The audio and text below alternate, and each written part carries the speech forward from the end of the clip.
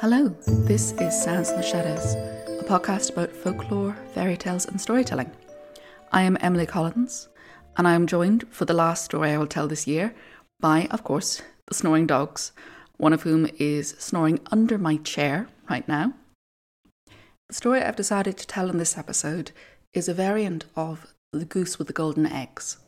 It's called The Swan with the Golden Feathers, and I found it in a collection called 20 Jatuka Tales, retold by Noora Nayat Khan. And I looked up the pronunciation of both those names, and I do hope I'm pronouncing them correctly, and I apologise deeply if I am not. Noora Nayat Khan is an incredibly interesting woman, and I came across her, oddly, through a World War II spy film. Her mother was an American socialite. Her father was an Indian Muslim singer, professor of musicology, and Sufi mystic. She was born in Russia and then raised in Britain. Noora was a pacifist and a follower of Gandhi's non-violent protests. But during World War II, both she and her brother felt that they had to do something to fight against the Nazis' tyranny. And they decided that they would do anything in their power except kill. Noora joined the Women's Auxiliary Forces, the WAFs, and was trained as a wireless operator. Having been a musician and an accomplished harpist, she was very, very good at being a wireless operator. She ended up being recruited to the Special Operations Executive. She was to be sent to occupied France to work with the resistance movements as a wireless operator. Previous to this, the only women sent into occupied territories had been couriers. The average life expectancy of a wireless operator in occupied territory was about 6 weeks. Despite worries about her family and her training having actually been cut short due to the shortage of wireless operators, Noora went into this extremely dangerous position. She was sent into France in June of 1943, and by October she had been betrayed and arrested. She made a number of nearly successful escape attempts, and as such was labelled to be extremely dangerous and spent most of her time in captivity, which lasted more than 10 months, shackled and in solitary confinement. And during all this time, she refused to cooperate, refused to give up any information about herself, about her mission, or about her fellow operatives, although other prisoners claimed that they could often hear her crying at night. In September of 1944, Noora Nayat Khan, along with 3 other female operatives, 1 English, 2 French, were executed at the Dachau concentration camp. She was posthumously awarded the George's Cross, and in 2011, a bronze bust of her was erected in Bloomsbury, where she had lived with her family. I came across her in the film A Call to Spy, a fictionalised account of the spying activities of Noora Nayat Khan and Virginia Hall. Before seeing this film, I had never heard of this fantastic, amazing, incredibly brave woman. There was a throwaway line in the film by one of the British intelligence officers discussing her suitability, where they mentioned that she wrote fairy tales. When I heard this, I, of course, looked up the fairy tales. Her retelling of 20 Jakta tales is still in print, and I was able to get my hands on them. The Jakta tales are not fairy tales as I would traditionally think of them. They are stories about the previous lives and incarnations of the Buddha, both in human and animal form. One story that particularly stood out to me was The Bridge of Monkeys, which I would highly recommend anyone listening look up and read for themselves. But today I'm going to be retelling one of the stories I found in this collection, The Swan with Golden Feathers. And my retelling is based on the retelling of Noora Nayat Khan. Once upon a time, there was a poor family living on the edge of the woods. There was a father, a mother, and 2 daughters. They lived fairly happily, but as the daughters grew older, the man began to get more and more worried that he would never be able to save up enough to give his daughters a good dowry. One day, the man told his wife and his daughters that he was going off to seek a fortune, and he would either return with riches or never return. The man went into the woods.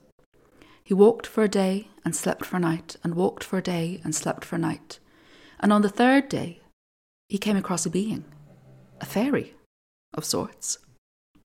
The fairy creature asked the man what was he doing in the middle of the woods, and the man explained he had gone out to seek a fortune, and he would not return to his wife and daughters till he had one. The fairy creature laughed and struck him on the head.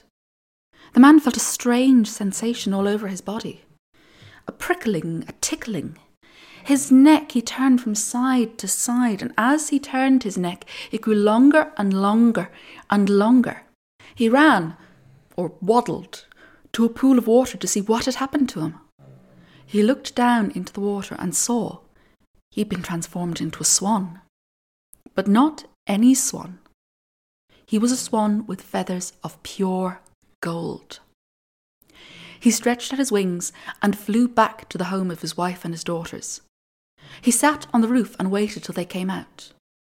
When he saw one of his daughters come out, he reached his beak deep into his feathery wings and plucked out a golden feather, which he dropped down to the girl.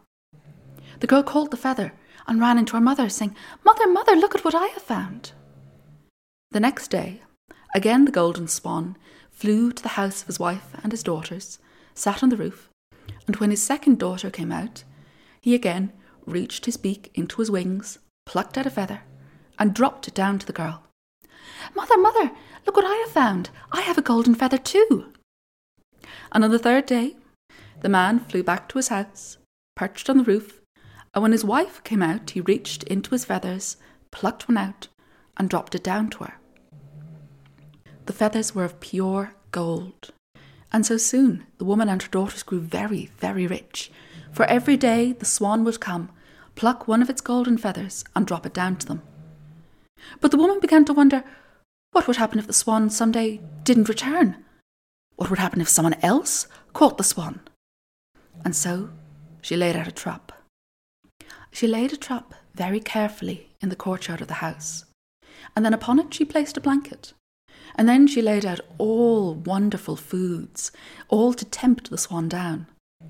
That day when the swan arrived, he saw the feast laid out for him, and of course flew down. As soon as he had settled, before he even had a bite of the food, the net closed tight around him.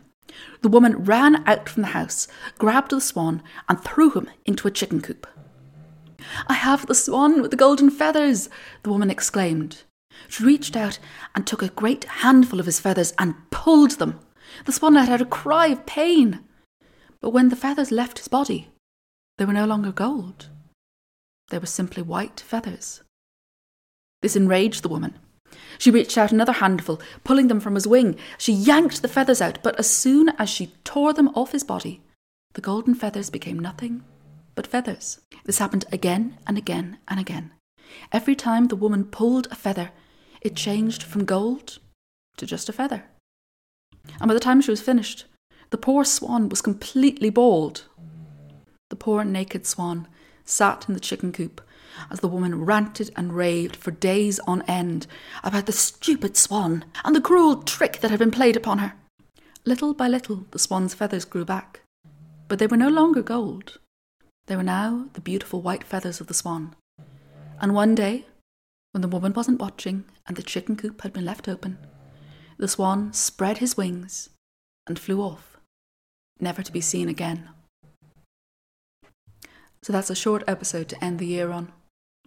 I would highly recommend anyone who's found this interesting, do look up Noor Naya Khan. There is so much more about her life that I didn't go into. Check out the film A Call to Spy, though bear in mind it is a fictionalised account. And if you can get your hands on a copy of her book, either through your local library or through a bookshop, I would again recommend it. I hope you've enjoyed the story. I hope you've had a good year. I hope next year will be even better. And goodbye.